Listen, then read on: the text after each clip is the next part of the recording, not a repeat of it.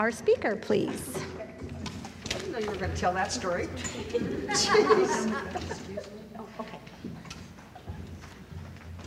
Hi, I'm Gretchen. Hi, Gretchen. From Al-Anon, of course. I would like to introduce our Al-Anon speaker. I knew her about 35 years ago when she came to work in the establishment where I was working. I didn't like her much, and she'll tell you all about that. She was the only other woman in the place. But anyhow, she has a wonderful story, and once she moved back to Oregon, to Eugene, is when I really started spending a lot of time with her, and she has a wonderful story, and she does a lot of service work. So please welcome, give her a warm welcome, please. Leanne T. Leanne.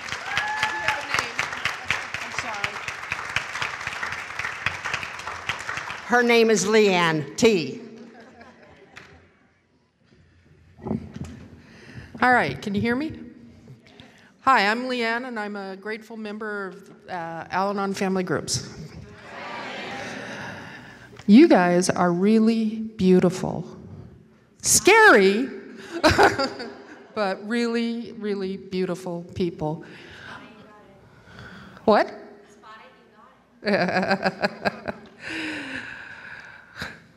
Well, I don't actually know what I'm going to say, so that's a good thing, because when I think about it ahead of time, I don't say what God wants me to say.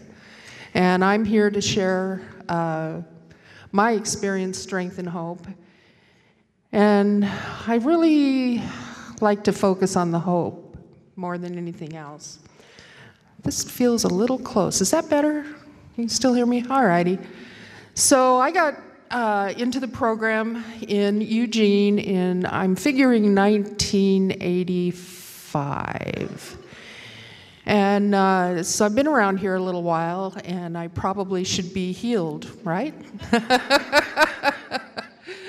Oh, gosh.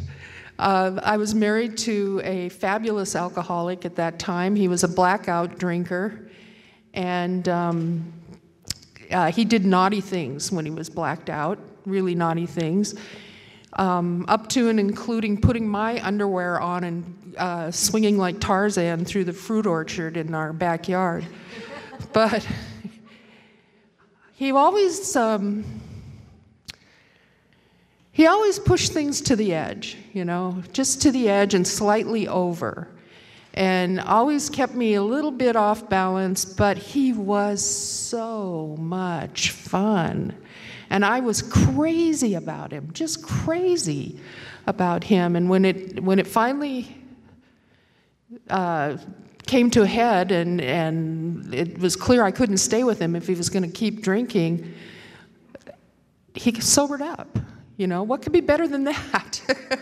It took him a little while. He wasn't ready to go for it first. But that was really when my journey began. And so back then, I came into our marriage with 2 children, and he had 1. And then we proceeded to start procreating. And I decided we were going to go camping on Memorial Day weekend. And we had to stop in Corvallis to pick up my stepson. And so we drove up there, and they had changed the highway that day, and it's still that way now, but it had never been that way before. And we had to make a left-hand turn in front of 2 lanes, and we didn't know that second lane was there.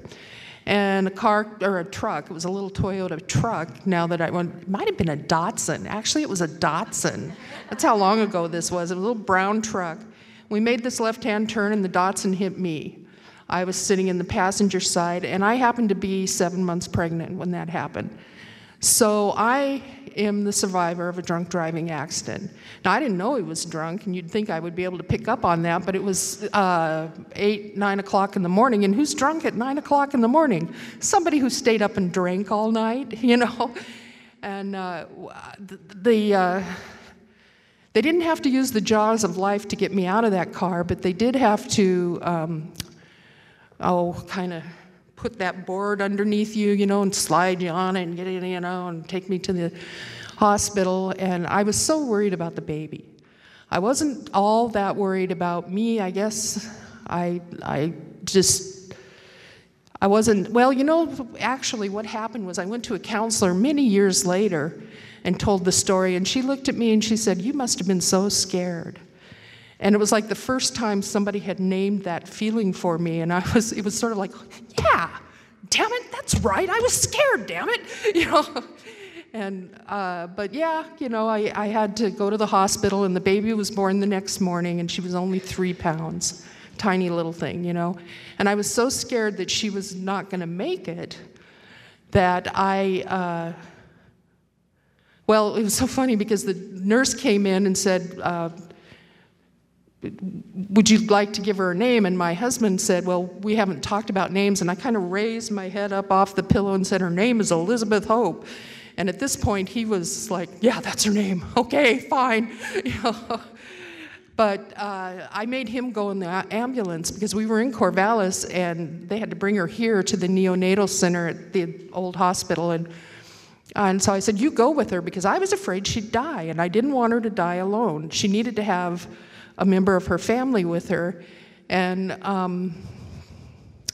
so here's the thing, I'm now, in whatever shape I'm in, I had broken bones and internal injuries and lots of things wrong with me. And my doctor at Good Samaritan in Corvallis said, "We think you're going to have liver surgery. And if you do that, you'll be in the hospital for a long time. So we think that the best thing for you is to be transported to Sacred Heart so you'll be close to your baby." And then he said, "There's an ambulance in the driveway and you're going." It wasn't like a question. It was like, and I was terrified. I didn't want anybody to move me or touch me or anything, but they put me in that ambulance and I went to Sacred Heart. And at that point, my husband had the opportunity to see the baby and see that she was, they do all these things to him at the neonatal center, but she was fine. Nothing was going to change much. And at this point, he's been awake for 48 hours, maybe, by then, And so he goes home and he just gets his clothes off and he's getting ready to get in bed, and my mother started trying to track me down. And I had called her. The first thing I wanted to do after I had the baby was I wanted to call my mom and tell her I had had a little girl. And she's on the phone with him, and she's like, "You son of a bitch, you better get," I can't find Leanne. And unfortunately, what had happened is she called Good Samaritan at the time I was being transported. They said we sent her to Sacred Heart, and of course they called Sacred Heart, and nobody knew anything about me because I hadn't arrived there yet. So my mother, being the kind of mom she was, immediately suited up and showed up, and she came to stay with me for a few days. And I don't remember much of that time. But I'm going on a little bit about this accident because that thing changed my life. It aged me overnight, but I was always ever hopeful. I am a really hopeful person underneath it all. And I did go home from the hospital, but I didn't go home without pause, let's just say, because I had to leave the baby there. And there was I'm just going to put you at ease. She's 33 years old right now, has a degree from Portland State University, and is doing lovely, and she was a keeper. So she's fine. But in the midst of all of this goings on, we get a social worker when you have a baby when you have a baby in the neonatal intensive care. They give you a social worker to help you with. I really secretly think they're trying to make sure that you'll pay your bill, but or that you have adequate insurance or something, But anyway, he came in to visit me, and they were talking about me being able to go home, and what's keeping you from wanting to go home? And he expected me to say, "I don't want to leave my baby in the hospital," which was a feeling I had, but the real feeling came out, which was, my husband is a blackout drinker, and I'm afraid to go home with him. And the guy was like, what? You know, he just didn't even comprehend what was going on. So he invited Dave in, me, and I'm in bed in the hospital, and we're sitting around the hospital room, and I'm pretty sure he thought that we'd just talk about it a little bit, and Dave would promise not to drink, and everything would be fine, you know? And what happened was Dave stood up and said, "What in the world are you talking about? You're crazy," and walked out. He walked out, and I knew that nothing was going to change, and that I was going to be going home with a blackout drinker. So the social worker, I think he said something to the chaplain, because this chaplain came to visit me, and it turned out, I found out that he was a former chaplain for Serenity Lane. And we talked for a little bit, and then he offered to pray with me. And he held my hands, and we prayed, and in the prayer, he asked God to help me turn my will and my life over to the care of God as I understand God. Now, I'd been in Al-Anon just a few months at this point, and I understood what that meant. I understood that it was the third step, and that I had to let God into this situation, or I was, lost without it. But the immediate thing I had was a sense of everything's going to be okay. And people here that know me know that one of the things I say a lot is it all works out, it always does. And in this case, the chaplain left, and the social worker came back and said, "Well, I took a look at your insurance, and you can have a maid 3 days a week for 12 weeks or something like that. I don't know." And then I got a phone call from my sister, and she said she could come and be with me the day I went home from the hospital, and she'd stay 10 days or something. And then Dave's mother called and said that she was going to come and stay for a few days. And his sister came, who was a neonatal nurse, and she was there when we brought the baby home from the hospital, because she came home on a heart monitor and all that stuff. And so, the desperate prayer of my heart that I didn't even know how to pray, but this chaplain knew what my heart wanted and was able to put it into words for me, and the prayer was answered right then and there. And I started turning my will and my life over to the care of God in that minute, and I've been doing it ever since. And, I wish I could tell you that everything was, unicorns and glitter after that, but it wasn't. And things, we were dancing our dance. David did not get sober at that time. And about a year later, I guess he got hit with a court order that said he was an unfit parent, and that drove him into treatment. But he was kind of, we didn't have health insurance at that time, so he went through the VA clinic. And back in those days, that meant you went down to Roseburg and put on pajamas and hung out in the clinic down there, or in the hospital down there. Well, he didn't want to do that. He wanted to be in treatment, so they sent him to some sort of a treatment facility that was basically just, one key and lock shy of a total lockup. So he hit his bottom there. And from that time on, for the next 13 years, we were a AA Al-Anon couple in the program. And it was, it was everybody's dream come true. And I really thought that he'd go to AA, I'd go to Al-Anon, the kids would go to Alateen, and everything would be, unicorns and glitter. And, well, the kids still fought. He was still very critical and demanding, and I was still a doormat. And there was just no easy solutions for us. And eventually, we were basically like two crippled adults trying to make one decent parent out of the two of us. It didn't really work. So the day he said that he wanted to divorce me, I remember I called my sister to talk to her about it, and she just goes, "What the hell is his problem?" It was just so clear that that was something he would initiate, never me.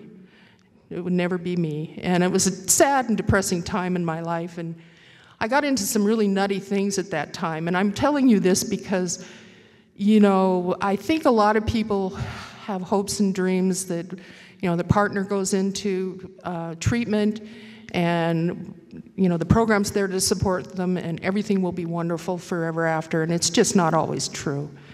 But it all works out, it always does. So I went to, during this time, I was needing to cope, and I wanted to, you know, when I first came to Al-Anon, went to my first meeting, I didn't have any delusions about getting David sober, getting my husband to be sober. He told me he would never stop drinking, and I believed everything he said. So I knew that I couldn't, I wasn't one of those ones that came to Al-Anon to figure out how to stop him from drinking. But this little paragraph here caught my attention. The difficulties of coping with alcoholism in another are much more effectively met when we ourselves reflect attitudes of maturity. And that's the introductory paragraph for our checklist for evaluating our maturity. And at the time, you know, I wasn't able to check off very many of these. Mostly, I'm immature. I was immature. And I knew that if I wanted to have a marriage, that I was going to have to change. So that was, you know, that was the good news of that situation, but I was never quite able to change good enough and fast enough to please him. And after 13 years, 10 of which were in the program, he wanted out. And I was devastated. There's just no other way to put it. It broke my heart. And so to cope during that time, it was when that episode 1 came out, the one where, well, anyway, it's a Star Wars movie. And I bet I saw it 13, 14 times in the theater. And here's why. I knew that if I went to that movie, I'd feel better, right? So I just did it a lot. And I remember talking to a counselor about it, and, you know, I'm kind of doing this, and she goes, well, except for the money, I don't see that there's really any harm in it. And I said, well, I always go to the cheap seats, so obviously it's okay, you know. But that was my obsession. You know, I had to put something else into the slot that was my preoccupation with this man. And eventually I snapped, basically. And I was going to have to move. We were in the same apartment complex, and I couldn't stand it. You know, it was like, you know, setting a gun on the table and say, don't look at that gun. The only thing, you know, I could think about was that gun, and I stared, and I was watching, who's he got over there? And, you know, it was nuts, and it was not getting me where I wanted, so I decided I would move. And because I kept thinking he'd move, because he's the one that moved all the time. You know, he was very restless, and he didn't have the connection I had with people there, so obviously he should move. And people even asked him to move, and he just flat out refused. So I decided I was going to move, and I had a psychotic break. There's just no other way to put it. And I went into his apartment, and he was meditating. But that did not stop me from wrapping my hands around his throat and squeezing. And I was, thank God, he had a good, he was smart enough not to resist me. He kind of just went limp. And I ended up crying and storming out of there. And that son of a bitch turned me into the police. They showed up at my place of employment the next day, and well, actually they called and said they were going to come and pick me up. It was nice of them to do that, and I said, you know, can I meet you about a block away? You know? And so they asked me some questions, and I ended up in an emergency room to be evaluated psychiatrically. And the doctor came in and talked to me for a few minutes, and then he left, and he came back in, and he goes, do you have anybody you can talk to? You know, you just need some friends. It was, you know, he didn't think I was crazy. I guess I washed up good or something, I don't know, but I ended up calling some friends in the program. They came and they got me, and they took me away from there. And I went ahead and I moved away, and, you know, within 3 months, he left the community and moved to another place. So from that point on, I'm now, you know, well, let's backtrack a little bit. I didn't feel good about, well, I looked around in my life and what had alcoholism cost me. Now, I've been in the program a while at this point, maybe 10 years, and you know, what has alcoholism, what has it destroyed or taken away from me in my life? And I realized that I was smart, and I never got to go to college. In fact, I didn't even graduate from high school. And I still don't have a high school degree, actually, but I did get into college. And so I went to San Jose State, and I graduated. And I got a lovely, useful degree in creative arts. So consequently, I'm currently unemployed and looking for a job. But in the same year, my mother died, my husband divorced me, I got severe bronchitis and almost dropped out of college, and then finally graduated in the spring. And so it was a rough year. What can I say? It was a rough year. So I found a job after I got out of college, and I got myself a little place, and I decided that I was perfectly fine being the absentee parent. I could parent on weekends. I could be the sugar mama for the kids. And so he took the kids and took them up to a little town in California called Sonora. And every other weekend I had the kids for 4 days. Well, that didn't last very long because the woman he moved up there with called me at some point and said that he had to propose to her that he be able to have other relationships at the same time as he's having one with her. And I went, yeah, that's what he did with me too, you know, that's the kind of guy he is. I don't know. And now all of a sudden my kids, well, he moved out to the garage or the shop or some building on the land, and now my 2 kids are in the house with some woman that hates their father's guts. You know, this is not really going to work. So eventually I got my kids back, and I realized that what I did with my life at that point was up to me. And I turned my will and my life over to the care of God one more time, and I came back to Eugene because I knew when I came here I was going to give myself to this program, and I did. I came back here, I looked up Gretchen, who was my first, well, she actually told me she was my sponsor.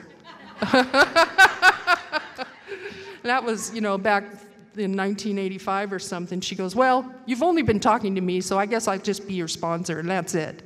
But I looked her up, and immediately we went out to lunch, and I filled her in on the last 15 years or so, and I got very involved in the program here in Eugene. And I'm a much happier, healthier, saner human being because of it. I can pretty much say that I really don't think I'll be wrapping my hands around anybody's throat, I'm more likely to do this, the shitty little thing like, I don't know, let all the air out of your tires, or, squeeze honey on the ant trail so I can get it to go all the way through the apartment and into your bed, Those or another favorite revenge of mine is really just to spend his money. That usually works. That usually gets their attention. I guess the next thing I should be talking about is just service in Al-Anon, because I don't know, I've held most of the positions that are available out here, and I've grown so much all along. I was really active in AIS for many years, and then we decided to merge AIS back into our district, and I've been a part of that, and I've been a GR and a liaison, and now I dithered around, but now I'm the district representative for District 6 here in Eugene. And I still find this difficult to believe, but I'm doing it. one day at a time with a lot of help and support. And I'm going to fast forward to the present. It took me a lot of years to find somebody I could be happy with. I spent, 13, 14 years a single and I have a total of 4 kids. Got them all up and out of the house, and one of them through college, and actually 2 of them through college. I did all this, with no support, no help, and, just doing what I had to do. And then I got hired by a little company in town that has since been defunct, but 1 week after they hired me, they hired the guy that I'm with today. And he was wrong. He was wrong for me. He was all wrong for me. He had the top 5 things I hate in a human being. He cusses like a truck driver. He smoked. He drank. He's from Texas, for God's sake. And he's a Republican. But he grew on me. And so we ended up moving in together, and I can tell you that he's got a heart as big as Texas. He's always got my back. When I walked in and said that I had uterine cancer and had to have treatment for it, I knew he wasn't going to want to stay with me because his wife had died of cancer, and he'd already been through all that, and why in the world would he go through that with me, And he was so stand up. He said, "What are you talking about? I'm an expert now. Of course I'll help you, And he goes, "I can't, the best I can do is give you a place to heal." So he has my back, always. And, I just saw him. I had turned my will and my life over to the care of God, and God gave me this man.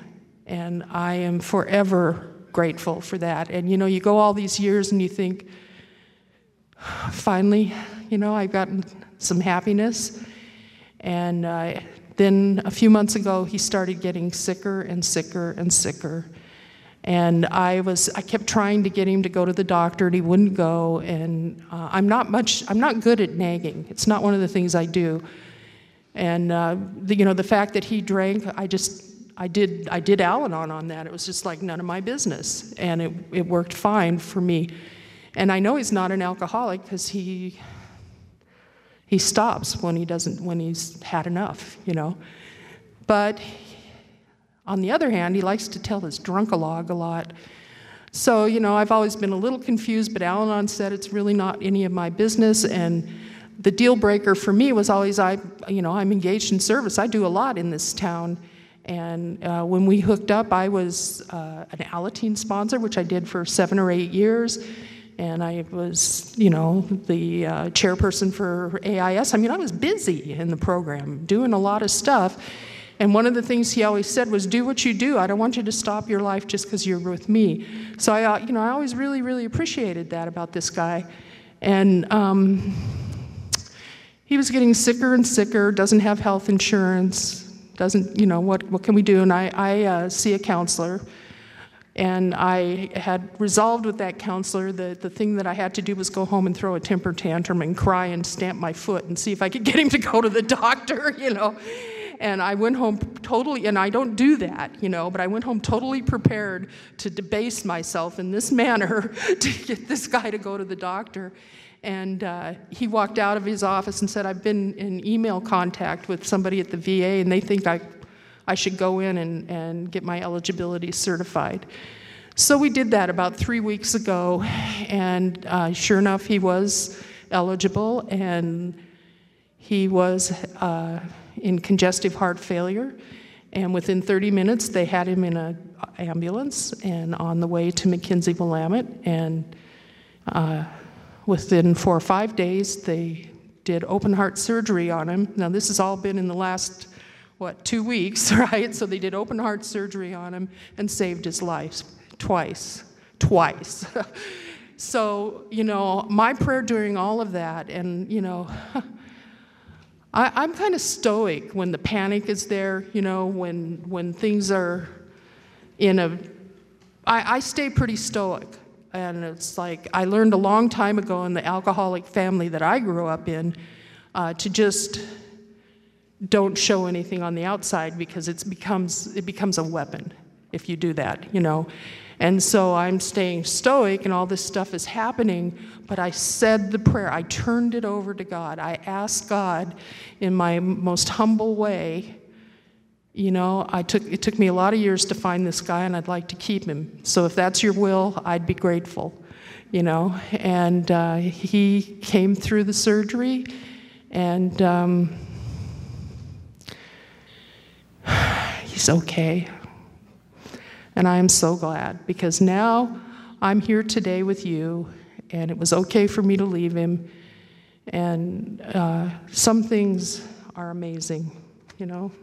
When you say that sincere prayer, and it's answered, it's just such a beautiful thing. Oh, I forgot to start it. How am I doing? All right, so I want to talk a little bit about growing up in an alcoholic home, because that had more of a profound effect on me than these little stories I've been telling you. I don't see Barb here. But her story last night was just so poignant, so moving. And part of it, I mean, I admired her courage to share it openly at the mic like that, because I have some of those experiences too. I was molested by a couple of different men and my father. And it's not something I share about at the mic so much anymore, but I do if I think it might help someone. But what I learned from those experiences was that, well, men can be predators, so be careful around them. And both of the worst offenders of the molest, for me, gave me money to keep me quiet, which then made my whole relationship with money fairly sick. And I know that's true, and I'll tell you why in a minute. And then the other thing that happened in my alcoholic home when I was growing up was my parents' idea of discipline was to take the broomstick and hit me with it.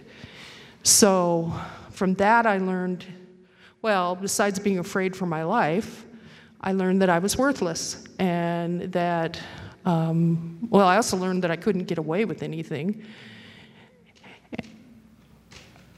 My father never did sober up. And he was in a terrible car accident when I was 15, or not car accident, work accident, when I was 15 years old. And he was crippled for the rest of his life from that experience. In fact, they said he would never walk again, but he did.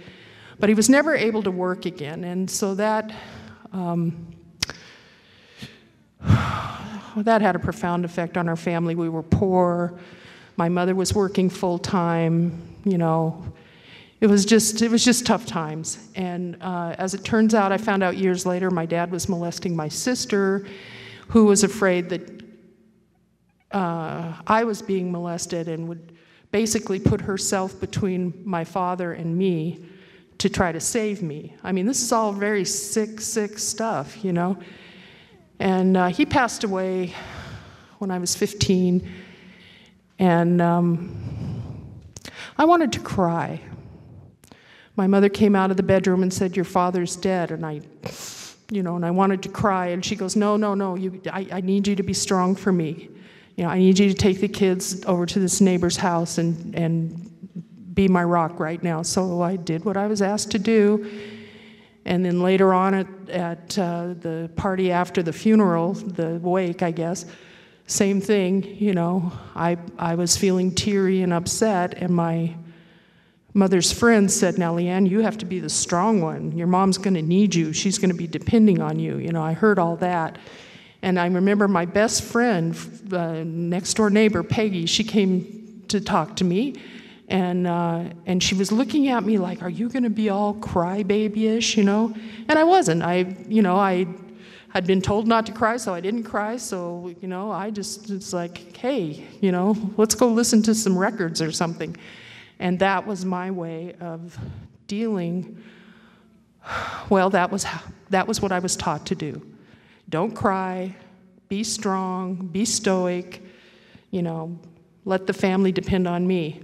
And that all worked out pretty well, except for when all the falderall of getting my dad buried was all done and over with. I missed a month of school. He died in September, and I missed about a month of school. And I went back to school, and we were reading, I think it was a Longfellow poem about some deer with red blood on the snow and whatever, and it triggered me, and I started bawling in this advanced placement English class.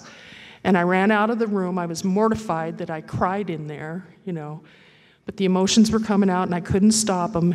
And that high school was... it's probably been torn down because it wasn't exactly accessible, but there was a flight of stairs, a landing, and another flight of stairs.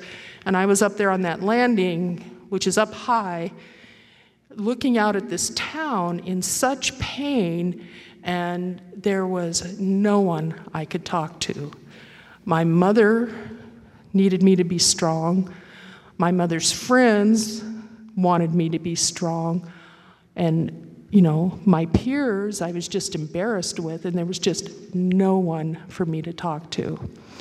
And thus begins my commitment to Alateen, because I felt like a teenager going through that kind of stuff needs someone to talk to, needs to have a place to let it go.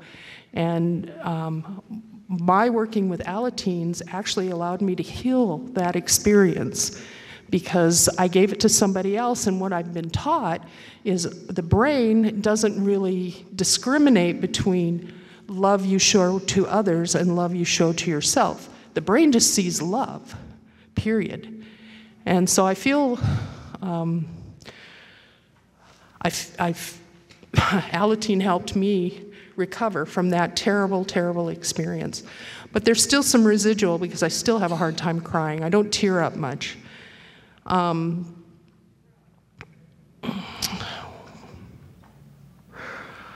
Now I'm growing up in an alcoholic home that has no father, and my mother is,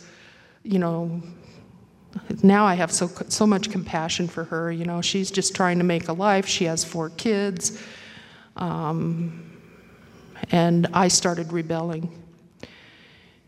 So I ran away from home when I was 17, and when I called my mother up, I had turned to 18, and I was 9 months pregnant. And nobody wanted to be my mom. But I was here in Eugene, and she came out to visit, and she was very disappointed, but I did not return to Boulder, Montana with her. And, I stayed in this town, and I danced my dance, and ended up with, the father of that baby was an alcoholic, and then I married David, who was an alcoholic. And now, there's just no other way to put it. I'm the kind of Al-Anon that likes alcoholics. What can I say, And one of the reasons why I stayed in Al-Anon is because you told me it was okay to love an alcoholic. And I do love an alcoholic, 2 or 3 of them, or 4 or 5. But now I try to pick the sober ones as best I can. I've said a lot, haven't I? I'm about done.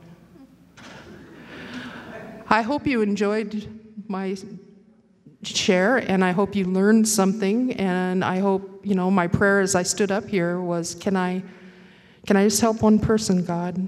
And I hope that was the case. Thank you.